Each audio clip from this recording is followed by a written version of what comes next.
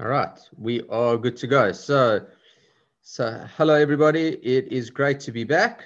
It's been a bit of a hiatus from Zoom in general and from the community, but please God, I'm back and going from strength to strength every day. And the hope is that we should, please God, see each other in person a lot more in the upcoming year, as well as over the Yontif in particular. So I'm just going to consistently if you look in the chat, you'll see there's a link over there that are placed for the source sheets. At some point, people are going to join a bit later and miss it, but I'll try keep it on. And the goal is that everyone will be able to see the sheet that I have in front of me. So this sheet, hopefully you'll be able to take with you to be able to use for the Seder. And the goal is to bring about half a dozen ideas or so that you'll be able to share with your Seder, be able to share with everybody. And a lot of them are ideas that you may have heard from me in the past, but I do try to bring some fresh information every year. So hopefully you're finding some good stuff to deal with. So let me just get my little booklet over here. All right. The notes are usually good enough for me as well. All right. So let's start with number one. So the Seder this year is a bit unusual in that it falls on a Motzei Shabbat, which creates a whole bunch of different questions on exactly how we're going to organize the different elements of the Seder and Motzei Shabbat. But after Kiddush, what we're going to focus on predominantly this evening is going to be the Magid. So we're not going to talk about the first part, the Karpas. We've spoken about that in previous years. This evening, we're going to focus specifically on the Magid, the actual story. So the start off of the story is we hold up the matzah and we say, Halach ma'anya de'achlu avtana ba'ara d'Mitzrayim. This is the bread of our affliction that our forefathers ate in the land of Egypt. And year after year we read it and great. Problem is a little bit later in the Hagaddah, we're going to say, matzah zeh she'anochli, in this matzah that we're eating, why do we eat it? Hashem shelo speak but sakem shel avotel lachmitz, because as we were leaving Egypt, as we all know, we were in a terrible rush, and we never had time for the matzah to rise, to become bread. So that's why we eat matzah. Now, if you look at those two different parts of the elements of matzah, on the first one we're saying this is the bread we ate in the land of Egypt. Now, the word halach ma'anya, it is the bread of destitution. This is the bread of our affliction. However you want to word that, it's talking about the bread that we ate as slaves in Egypt. That's how we start off the Seder. This is the bread we ate as slaves in Egypt. And later in the Seder, we're going to say, this is the bread we ate as we left Egypt. So which is it? Is it bread of freedom? Or is it bread of slavery? So the reality is that it's a little bit of both. And the element of matzah is being able to understand that the freedom and slavery, and this is a theme I'm going to raise a number of times this evening. Freedom and slavery has got nothing to do with what's happening to you on the outside. Meaning, if you think that leaving Egypt, the freedom that we acquired on leaving Egypt was that yesterday we had to go wake up in the morning and build the pyramids, and today we don't have to, and that's why we are free. So you've missed the point of freedom. That freedom has nothing to do with our physical location. And we will come again back to this. But if you look at matzah, the difference between the matzah we ate in Egypt and the matzah we ate when we left Egypt has nothing to do with the matzah, the substance itself. All it has to do with the difference in perspective. When we're living in Egypt, why do we eat matzah? So the reason we ate matzah is because we didn't have time to bake bread. We didn't have the luxury of allowing our bread to leaven. So we had to basically bake it as quickly as we could. So we ate matzah. It was a bread that symbolized slavery to us. But when we left Egypt, why do we eat matzah? Because we're in such a rush to get out, because we were gaining our freedom, so we didn't have time for it to rise. Meaning, it's the exact same bread, eaten for the exact same reason that we didn't have time. But one of it you look with a sense of enormous, sadness and depression because it is a bread of slavery. And the other one you look at with enormous amounts of positivity. And that, in an essence, is the concept of freedom. Freedom is not about what you are eating. It's of how you look at the things that you are eating. It's not what happens, but how the perspective you take to it. There are two people in the same situation. One can feel incredibly liberated. One can feel incredibly trapped. And it is a different of mindset. And mindset is something that we often dismiss, that it is something too difficult to overcome. But like a good example, like you want to talk about controlling one's emotions. So if you're in a car and someone starts hooting at you. So naturally, your emotion is going to be one of anger. And you're going to turn around and you're going to get very angry. And as soon as you see it's really a friend hooting to get your attention, to say hello, all of a sudden the anger switches from being anger to being happiness and joy. Now, nothing has changed. You've still been hooted at. The difference has been your perspective. How do I view that hooting at me? Is it something that is to anger and frustrate, or is it something to create joy? It is, as the Stoics used to say, there is nothing that is good in bad, only thinking that makes it so. That matzah, whether matzah is a fruit of freedom or the fruit of slavery, is based on the perspective you take. So that is how we start off the Seder. And as I said, we will come back to this theme a little bit later. If you do have any questions, by the way, you can unmute yourself, but I'd prefer if you either type them or wait till the end. So that's one element. A second idea based on this concept of freedom of the matzah is something that Marosh Yeshiva of Rav Meidan brought out. And he brings this out from the Mishnah in Perka Avot. So it says over here, he used to say, more flesh, more wounds, the more possessions, the more anxiety. So Perka Avot is telling something which is an obvious reality, that the greater your possessions, the more concerned you are that you're going to lose your possessions. When we left Egypt, what the matzah was there to represent was a freedom that was not bound up with a sense of material wealth that would make us now, rather than being masters with wealth, becoming slaves to that wealth.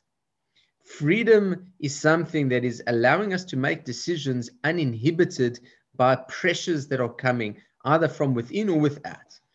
And matzah is supposed to be something so simple, to be able to gain joy in the simplicity of matzah without needing the complexity of chametz. That is the thing that brings freedom. So matzah, in its simplicity, is the thing that allows us to enjoy freedom without feeling compelled and bound to wealth. That's just interesting. If you go look who wrote that Mishnah, it is none other than our Ramban Gamliel, who is a feature we'll see later in the Seder. Okay, that is our first idea. Idea number 2. Okay, again, I'm just, give me 2 seconds. I'm going to, once again, in our chat, I'm just going to, for those who would like to, give me 2 seconds. Apologies. I'll place it at the end. I'll put the link for it. Okay. So the second part of the again at the halach mania, we say this is the bread of affliction that our forefathers ate in the land of Egypt. Anyone who needs, you should come and participate. So why dafka now at the Seder? You know, like we're going to sit in our sukkah. At no point at the sukkah do we stand up and say, this is Sukkot. Anyone who wants to come and join us, come participate. We don't say it on Rosh Hashanah, we don't say it on Shavuot, we don't say it any other time. So why dafka on Pesach is this idea of inviting everybody.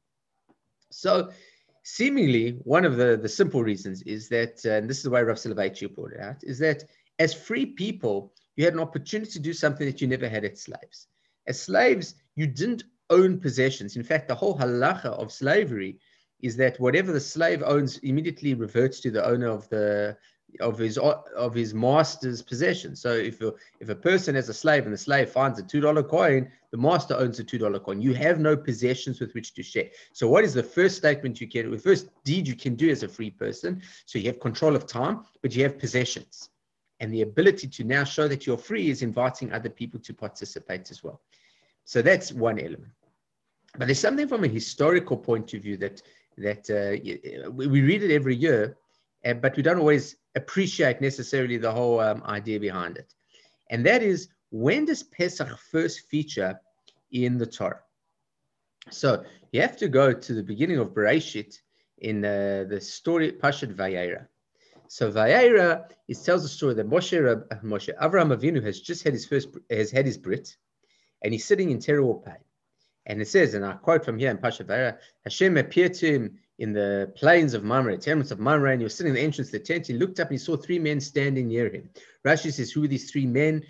They look like 3 travelers, pagans, dirty pagans. And he saw them and he ran from the entrance tent to go greet them and bow down. He says, my Lord, if it please you, do not go past your servant. Let a little water be brought, bathe your feet, recline under the tree, I'll fetch you some bread, and please just remain here, let me do it. And they say, sure. Now, it turns out that these three individuals are not individuals at all, but they are really, they are angels. But what happens is Moshe goes and he gets them. He doesn't bring them bread, interestingly enough. He brings him everything else, and he goes, we learn from Moshe this idea of you should always say little and do much. Moshe, Abraham does enormous amount. This is the first time we see real chesed, the only time we see chesed, kindness. Up until the Torah, from Abraham, Cain and from Adam and Eve, from Cain and Abel, from Noah, from Tower of Babel, we haven't seen the concept of kindness exist. This is the first time we see chesed in its interest. So when does it happen? What is the date of when do the angels come?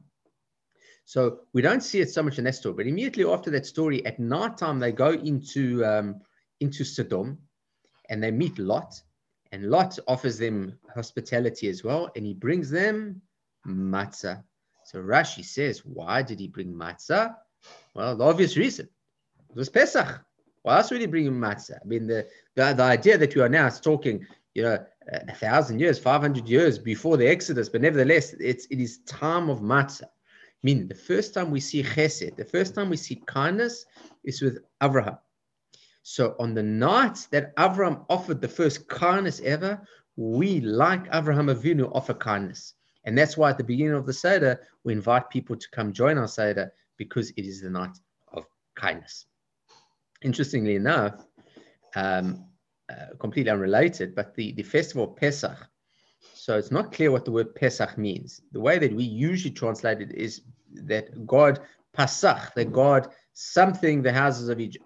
So if we really look, why do we eat this Pesach offering? Why do we eat it? Because when God came and smote all the Egyptian firstborn, he Pasach the Jewish houses. So we usually say Pasach means to jump over, skip, or pass over. And that's where the whole concept pass over.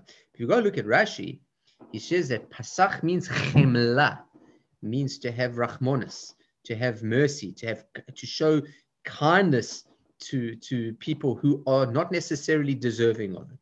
We didn't deserve to get out of Egypt, but Hashem brought us out of Egypt. So even the whole name of Pesach is the name of kindness. All right, carrying on. So we've gone through a few ideas. I've put them in little boxes, hopefully to make life a little bit easier to understand, but there are definitely more than okay. Now, 26. All right, next idea. So we go that we covered, and this is after Manish Tana. I'm not going to talk about Manish Tana this year, but we said Moshe said, we were slaves to Pharaoh in Egypt, and God took us out of Egypt with a mighty hand and outstretched arm. And if he had not taken us out, our children and our children's children would still be slaves to Pharaoh in Egypt. So really, we'd still be slaves to Pharaoh in Egypt. Is that reasonable? Egypt has disappeared. Years ago, Egypt disappeared. Thousands of years ago, Egypt disappeared. So to think we'd still be slaves to Pharaoh. So again, back onto this idea that leaving Egypt is one thing, but pulling Egypt out of Israel is something completely different. If you look around the world today, and I do not point fingers, but if you look to the reality of subjugated people that have suffered terribly through their history, it is not simple the fact that when they claim their freedom, when they are emancipated, that they are able to somehow move beyond a slave mentality. If you look to dysfunction that happens, communal dysfunction that happens, that people that even when the prisons are opened, metaphorically speaking, that people struggle to be able to translate that into changing who they are, that now that they can take control of their destiny, that as a community, they can now, confront all the challenges that freedom has to offer. So what so often happens when you free the slave, you have somebody who does not know how to deal with their independence. It's like taking a domesticated animal and letting them into the wild. They don't know. So even though the lion is in captivity, and maybe it doesn't want to be in captivity, but you put it in the wild and you haven't given it the skills on how to hunt and how to take care of itself, it will not survive. When God took us out of Egypt, it wasn't that he just took us out of Egypt, he took Egypt out of us. which meant that not only when we left Egypt, but for all time throughout, time immemorial, the history, the cultural heritage of the Jewish people is that even though we will perpetually be the victims of society, we will be the scapegoats for definitely the last 2,000 years of exile since the destruction of the temple. Somehow we have not allowed it to create victim mentality within our people. There has never been issues within the Jewish community of abuse on a significant, of whether it be substance abuse, poor education, lack of direction, children in trouble, of criminals within our midst. The vast majority of Jewish history always tells the story of people who were, hell-bent on getting an education, ensuring the fact that the family unit stayed together, that there was very low levels of dysfunction within the society. And that is our cultural heritage from Egypt. When God took us out of Egypt, he took Egypt out of us, that allowed that even though you will go through whatever you'll go through. I mean, the amazing fact that throughout the Second World War, what we suffered as a people through the Shoah, and somehow within a very short amount of time, we're able to build and defend a state and create it into the modern marvel that is the state of Israel, is a result of us leaving Egypt. A people who can take their destiny into their own hands. And that is something which Rav Soloveitchik talks about, that there are two elements within the Jewish community. There's one, what we call a Brit Goral, a fate, that we as a community will suffer various fates throughout our history. But as a community, we have a destiny. And that destiny was created when we set foot out of Egypt. And so that is why we need to say that even though, our forefathers had Hashem not taken us out, even if we wouldn't be physically enslaved to Egypt, emotionally and spiritually and psychologically, we would never gotten out. So that's the concept of in Egypt. But then it continues, it says, and even if we're all sages, all men of discerning and elders and knowledgeable of the Torah, we still have to tell the story of the leaving of Egypt. So if you're a very wise person, why you got to tell the story? So the simple understanding is that why do wise people tell the story? It's because when you tell the story to other people, you always learn something new. And so, where do we learn something new? We say, who is wise? He learns from every person. Yeah, so even the Chachamim, even if you're a Chacham, you can learn from every person. But what's quite amazing is if you look at the story, who teaches us in the Torah, in the Mishnah, in Pirkei Avot, in the Ethics of the Fathers, who is a wise person? He learns from every man. Someone named Ben Zoma. Where do we see Ben Zoma? Ben Zoma is the story that's going to come immediately after this. It says, even if you're wise men of discernment, and then they go into the stories of the 5 rabbis in Bnei Brak. And Rebbe Elazar ben Azariah says, even though I'm a man of 70 years, I never merited to be able to say the leaving of Egypt, not until Ben Zoma came and taught me. Who's Ben Zoma? He's not Rabbi Ben Zoma. We don't know anything about Ben Zoma, but there is a teaching of his. Ezu Chacham, who's a wise person, he learns from everybody.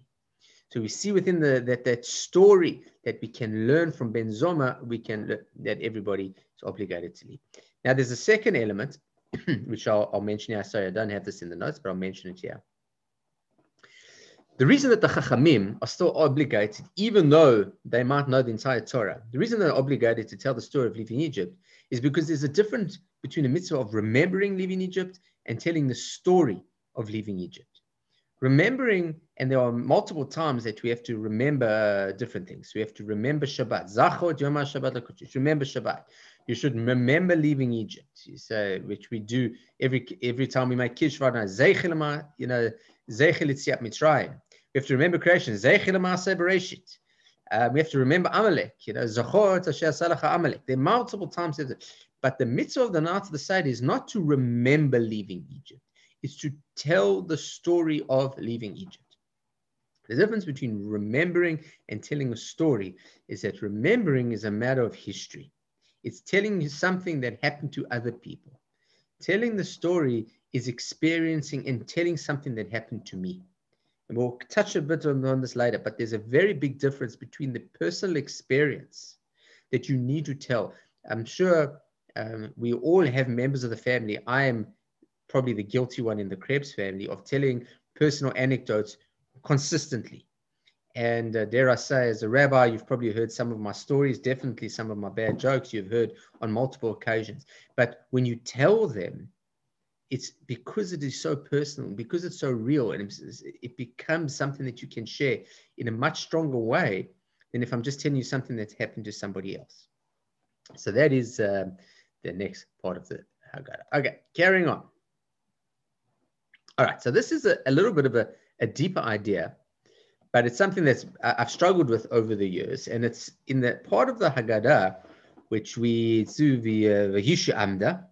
So we say, in every generation, Omdim Aleinu Lachaloteinu, they strive up, come up against us and want to destroy us. Kadosh Baruch Hu Matzileinu Miyadam, and Hashem takes it, but Hashem saves us. So that's all well and good. Then it goes and it says, go Tzei Olamat, go and learn what Lavan Aramean sought to do to our father. And it quotes 4 verses that Arameo Varavi Aradam Mitzrayim. And we'll go through these verses. I'll just scroll this down because I'll quote the verses here. Yeah, and he says, and Aramean sought to destroy my father, went into Egypt with the meager numbers and sojourned there. Then he became great and populous nation. We take the 4 verses and we elaborate on them. The Mitzrayim, Anosopia Dibur, he went down to Egypt, was forced to go down. He didn't want to. He went like Gursham to sojourn there, not to go there to permanently settle, but to sojourn. I imagine we all remember this particular episode. But then it comes to the 3rd verse. It says, and we cried out to the Lord of our God of our ancestors, and the Lord heard our voice. He saw our affliction, our toil, and our duress. So I'm just skipping over the first 2 parts, but it says, the Lord heard our voice, as it is stated, and the God heard their groans. And God remembered He's coming to Abraham, Yitzchak, and Yaakov. And he saw our affliction. This refers to the separation from intimacy. Never understood what this had to do with. Prishut miderech eretz. He saw affliction, and this was the separation of intimacy. What intimacy? What separation of intimacy? I had no idea what it was talking about. And this is our toil. This refers to the killing of our sons. As I say, to every boy that is born, throw him into the Nile, and every girl you shall keep alive. Okay. So what's this got to toil? It amaleinu. So I heard another idea, a beautiful idea from Rav Moshe Lichtenstein. It's also the son of Rav Aaron Lichtenstein, my Rosh Yeshiva. And he says this term, to toil, comes up a number of times in the Tanakh. La'amel. Amal is referring to a certain kind of work, specifically purposeless work. It's when you work and work and work. So they tell stories of when they used to get prisoners to crush down rocks into sand, and then at the end of the day, once they'd done this enormous work, they'll just throw the sand into the river. Purposeless work. It is nothing more demoralizing than waking up and feeling that nothing you do matters. And that is amaleinu. Now, why is this the toil? What's it got to do with throwing the children into the Nile? What's one got to do with the other? It says that the toil, when you as a people feel that you have no future, there's no tikva whatsoever, so that's amaleinu.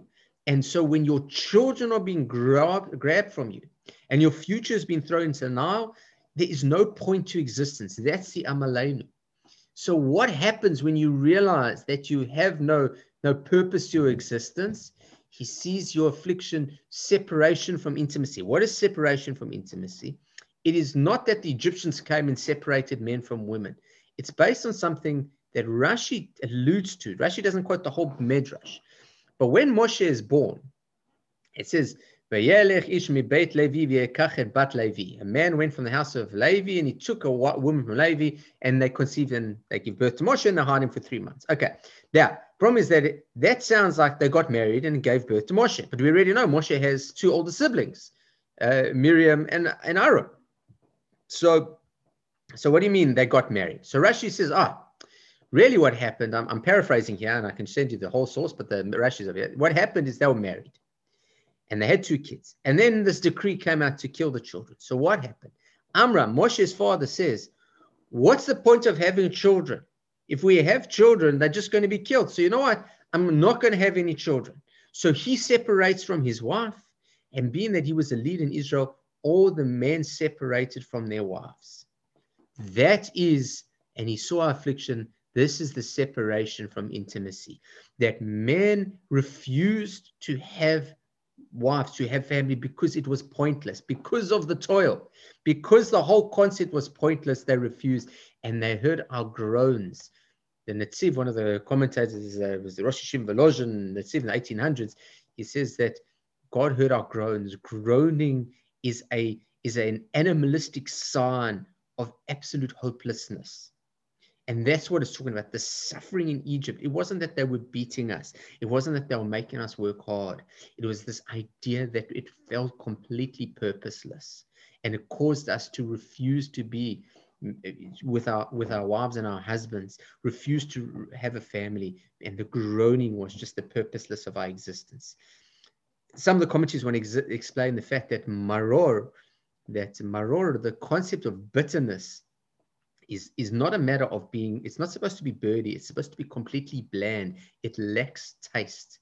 It is something that when you eat something that's bitter, you will need to add something to it. You add salt, you add sweetness, coffee. You drink coffee, you put something in, because most people can't stand bitterness because it lacks real taste. And that's what Egypt, the suffering of Egypt was. So that was an explanation by Rav Lichtenstein about that third verse. I thought it was quite powerful. Okay. Carrying on. Now, this is the entire passage. Now, unbeknownst to many people, when we start taking these 4 verses and breaking up into what each word means, it's really it's a Talmudic, it's a Gemara. It's really trying to look at this whole passage as a Talmudic study session. And so what it does is it takes each word, and each word it explains it. So if I were to say to you, for example, I walked across the room, as opposed to I crept across the room, you would get a very different image in your mind. And if you were to read it in a book, you would understand that the author wanted to, arise within your in your imagination a very different visual between using the word to walk and the word to crept. So to over here, when Hashem comes and he gives us the Torah, every single word is pregnant with meaning. And so what does this word mean over to that word? For example, he went down to Egypt. So the word he went down to Egypt is Vayered Mitzrayim. Vayered doesn't mean the same as to just go down. Like when you go down, it's Vayored or Vayarad or Vayardu, like whatever the case might be. But Vayered has an implication that you are making someone go down. So what does it mean? It says, Yaakov was forced to go down. Why? There was a famine in the land of Israel, and there was food in Egypt. And Yosef was forced to go down. So these are 4 verses. Now, when do these verses actually come in the Torah? So you see it's here in Deuteronomy 26. This is not verses that come out of the Exodus, but rather is the story that will take place in 7 weeks' time on Shavuot. That on Shavuot, you bring your first fruits, and you come up to the Kohen, and you'd bring your basket with your first fruits, and you'd give them to the Kohen, and you'd say, V'anita v'amarta, you should say to him, that this is the story of Jewish history. We went down to Egypt, we were enslaved, we became prosperous, we were enslaved, we cried out to Hashem, and Hashem took us out with great numbers, signs and wonders. End of story. That is what we do at the Seder. The problem with it is, if you actually read what we say to the Kohen, they're not 4 verses, but 5 verses, of which the 5th verse never gets mentioned in the Hagaddah. And these are the ones. We say, went down to Egypt. And the second one, Egypt dealt harshly with us, oppressed us, and placed heavy bondage upon us. The third one, we cried out to Hashem, and then we saw our plea and our plight. That's the verse we just did. Then the 4th one, and the Lord freed us from Egypt, the mighty hand, the outstretched arm, awesome power, signs and wonders. And that's when we do the 10 plagues. But the 5th verse, he brought us to this place, gave us this land, a land flowing with milk and honey. We never mention that. Why not?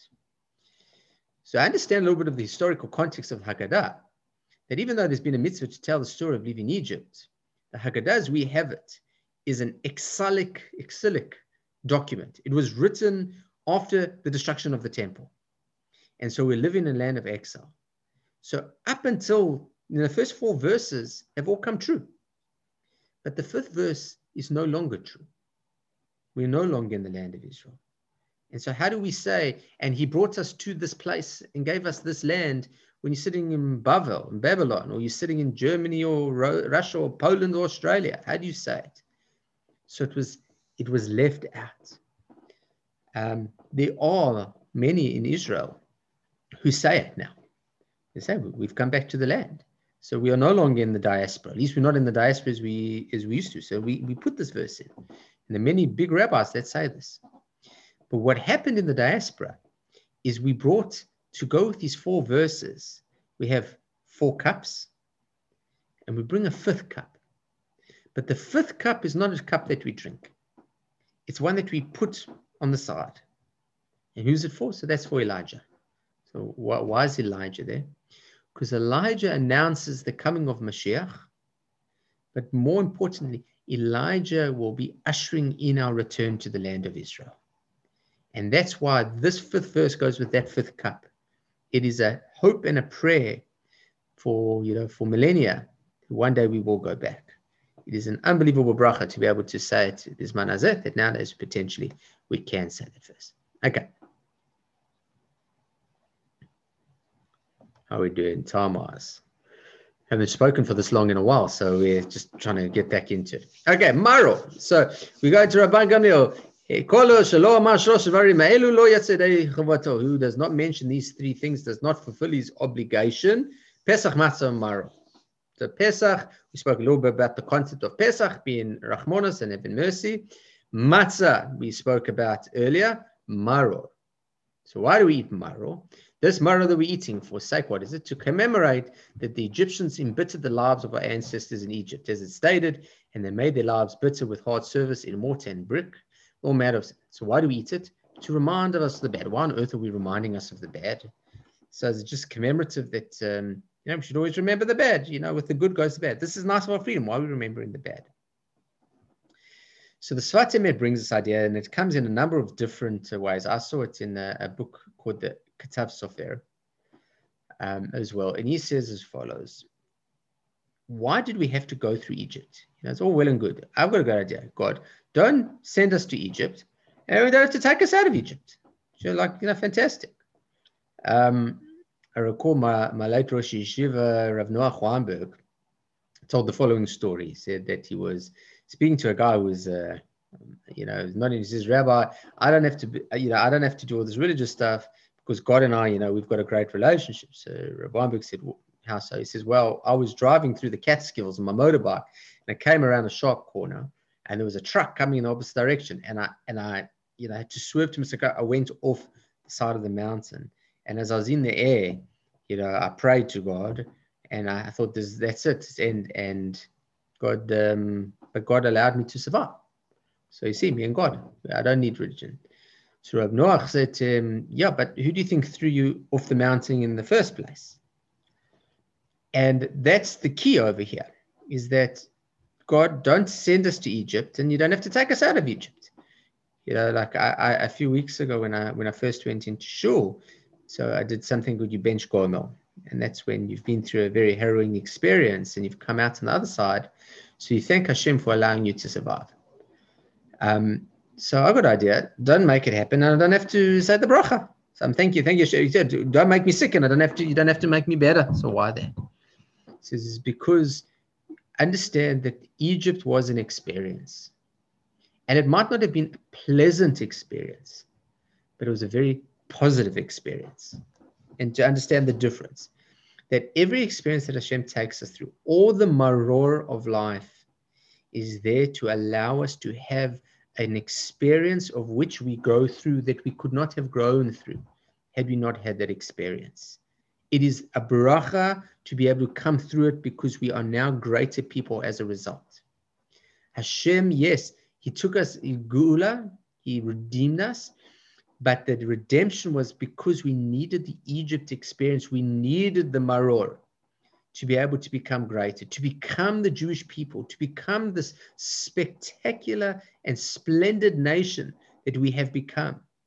That despite our small numbers, how we are so influential in every area of the world, you needed the maror to do that. And that's why we eat the maror. Not only, so the Sfat Emet says, not only is that we needed that experience to have it. The way Ketav Sofer says it, says like when you wash clothes, I don't know how they wash clothes in the 1800s, but apparently the way they washed it was with some form of coal, but you would make the clothes much dirtier before you made them cleaner. In order to make something clean, you need to first make it dirty. So I suppose like building a building, before you build up, you need to dig down. Same thing, in order to have the matzah, you need the maror. So there's one point. The second point again, and this is something which is a bit of their cultural heritage, which we spoke about earlier, that in order to be able to kind of people that would not be victims, you needed to have that experience, that the maror strengthened us as a people, gave us an ability that if we were able to survive Egypt, we could survive anything. So whatever the world has thrown at us since, the only reason we could survive it and the reason we could thrive despite it was very much because of this concept of maror. That maror is very much part of our experience. And it is a part that, albeit it is unpleasant, it is incredibly important. And so one can, say with great joy, it's a bit of a bizarre word to say, that this was an unpleasant experience that I'm so appreciative to having gone through. And that is the message of the maror. Okay. So once we finish the Hagaddah, the Magid part of the Hagaddah, we get to the second cup of wine. We've said the first two things of Hallel, and now we're going to do the Brei Pri Hagafim. But there's a bracha we make. Baruch Hashem, thank you that took us out, has redeemed us, redeemed our forefathers, and please God, should we redeem us again in the future, then we should build a temple and be able to offer the sacrifices. And we say, V'nola de la Rashir Chadash, and we should thank you with a new song, Al Gulatenu V'Pedut Nafshenu, on our redemption and of the restoration of our souls. Pedut Nafshenu. Gulatenu, Geula is one form of redemption. Pidyon Shuim is this idea of redeeming captives. So Pedut Nafshenu is the redeeming of our souls. What's the difference between our redemption and the redeeming of our souls? So the Netziv, I mentioned it earlier, it says the difference is Gulatenu is leaving Egypt, but Pedut Nafshenu is freeing you. That there's freedom from within and there's freedom from without. So as an individual, freedom from without is not that important, relatively speaking, because you can be free from without and still be a slave within. But on the flip side, you can be, if you're free within, if you have a free mindset, it doesn't matter what people throw at you. I was watching an interview with Natan Sharansky. It was from a few years ago, and someone came up on my YouTube feed. And it's unbelievable. He said he was in solitary confinement for years. And how did he get through it? He says, because as long as I was defiant and as long as I did not succumb, I was always free. They were the slaves. I was free. It's an unbelievable perspective. So here's an interesting halachic point. This is brought up in many of the poskim. So in the morning, we make a number of different blessings. So one of the blessings is Shelo Asani Goy or Shelo Asani Akum, so it didn't make me a non-Jew. Shelo Asani Aved, that did not make me a slave. So there was a question asked to Rabbi Ephraim Oshri. So Rabbi Ephraim Oshri was the Rav in the Kovna ghetto in the Second World War. And in the height of the ghetto, when they were taken out for slave labor, the question was asked, how do we make the bracha? Shelo Asani Aved. Shelo Asani Aved. So every morning, thank you God for not making me a slave. We are slaves. We are slaves to the Nazis. So do we make the bracha or not? So he said, you do make the bracha. Because a slave has got nothing to do with what's happening to you physically. That even if you are technically speaking a slave, so long as your mindset is that of a free person, when you set foot out of Egypt, you left Egypt behind, you became a free person. And you will always be a free person. You can never be a slave unless you allow yourself to be a slave. And that is Pedut Nafshenu. Thank you, Hashem, not only for getting us out of Egypt, but thank you, Hashem, for allowing us to be free. But that freedom is only so much that Hashem can give us, and then it's an amount that we have to be able to run with it, to be able to accept the fact that our freedom is very much in our hands and not in the hands of anyone else. All right, two more points, and then we'll open it up. Okay, Hagaddah. So this is the last part of the Seder, and it's a cute song. And the Vilna Gaon, amongst others, go into a lot of detail what each of the different things represent. And it says, and this is the last line, then Hashem came and he killed the angel of death, who killed the slaughterer, who killed the bull, who drank the water that extinguished the fire, burnt the stick, hit the dog, bit the cat, ate the kid, and my father will for two him. So what's the whole chap of the story? So too often in life, we ask the question like, well, let's say it's slightly different. We think we know why things happen. That for 2,000 years, the church said that it was obvious that God had rejected the Jewish people because of the downtrodden nature of the Jews in the diaspora, and that the church were the new chosen, the Christianity were the new chosen people. And theologically, it's, to many people, it made sense. The Christians are living good and the Jews are really suffering. So it makes sense that God prefers them. But when you look at a story in the middle and you don't see the end of the story, you misunderstand Hashem's involvement in the world. Things will happen that look like they're not going according to plan. But ultimately, who comes at the end of the story? Hashem.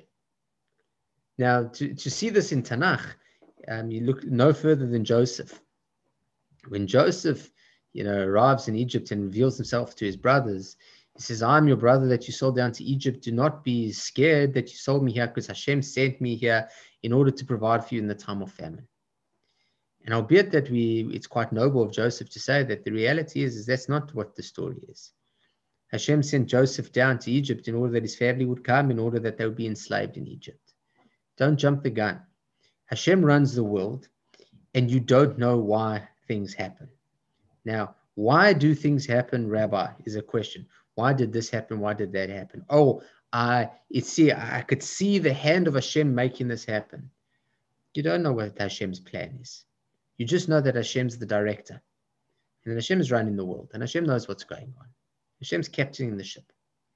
And to stop second guessing and thinking that this is, and that's how we end the Seder, that ultimately, especially in the concept that the Hagaddah is one very much a story of exile, is that whatever is happening in the world, as we look outside and we see the pogroms, we see the crusades, we see the shoahs that have transpired of our history, is that trying in this dark night, to somehow feel the feelings of freedom, we look and say Hashem ultimately runs the world.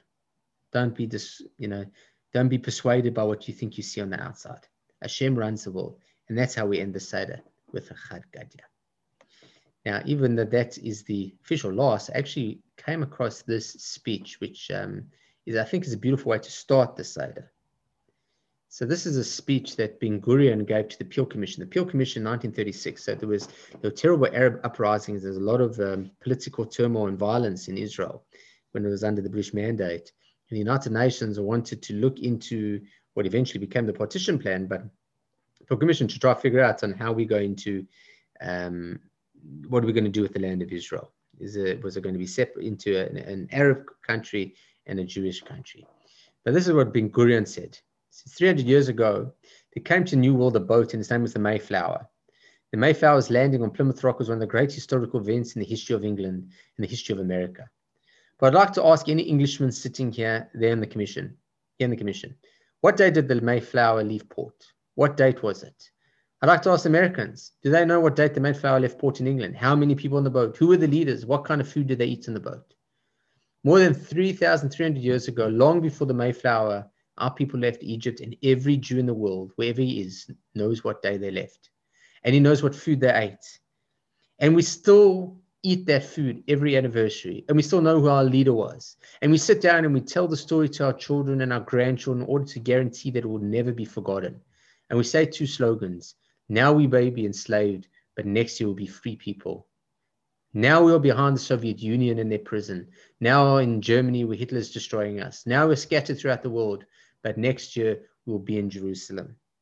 There will come a day they will come home to Zion, to the land of Israel. That's the nature of the Jewish people.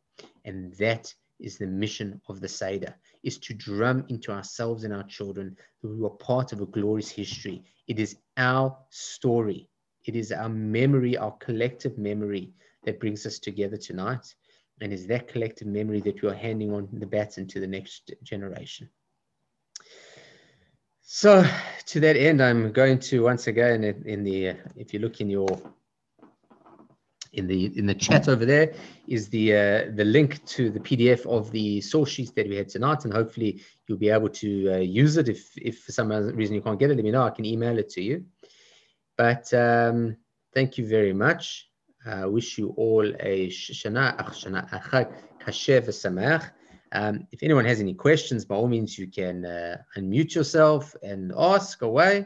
Tomorrow night, FYI, tomorrow night we're going to try, if anyone's interested, it's just going to be a Q&A. If you've got any kashrut questions, kashering questions, Seder questions, or anything of the like, philosophical, theological questions, anything you want, tomorrow night we're going to be on at 8 again.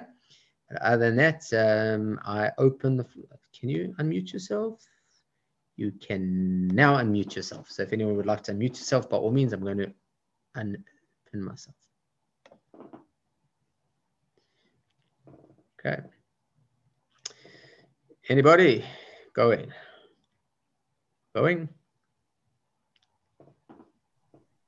Gone. All right. Well, thank you so much, everybody. It's been fantastic to see you all. I wish you Chag Sameach and look forward to hoping tomorrow night. And if not, over Yontif. Chag Sameach. Rabbi? Yes. It's Daryl. Hi. In the very beginning, I missed the first couple of minutes, but you were talking about, I think it was Abraham in the tent when the 3 visitors came. Yeah. And then the line at the bottom of that piece said, Rashi said they ate unleavened bread because it was Pesach. I don't understand. How could it have been Pesach with Abraham? So you're 100% right. And I did raise that. I said it's a bit bizarre understanding how it is that they're Pesach. So I can give you a short answer and a long answer. The short answer is Rashi is just trying to deal with this concept of why on earth were they eating matzah? And so it was the timing. So, and the idea I was giving is that that Pesach and kindness go together, and that's why we invite people to our Seder. That's how we start the Seder of kindness. Why? Because the first time we ever see kindness in the Torah was on the night of Pesach with Abraham. So that was the general idea.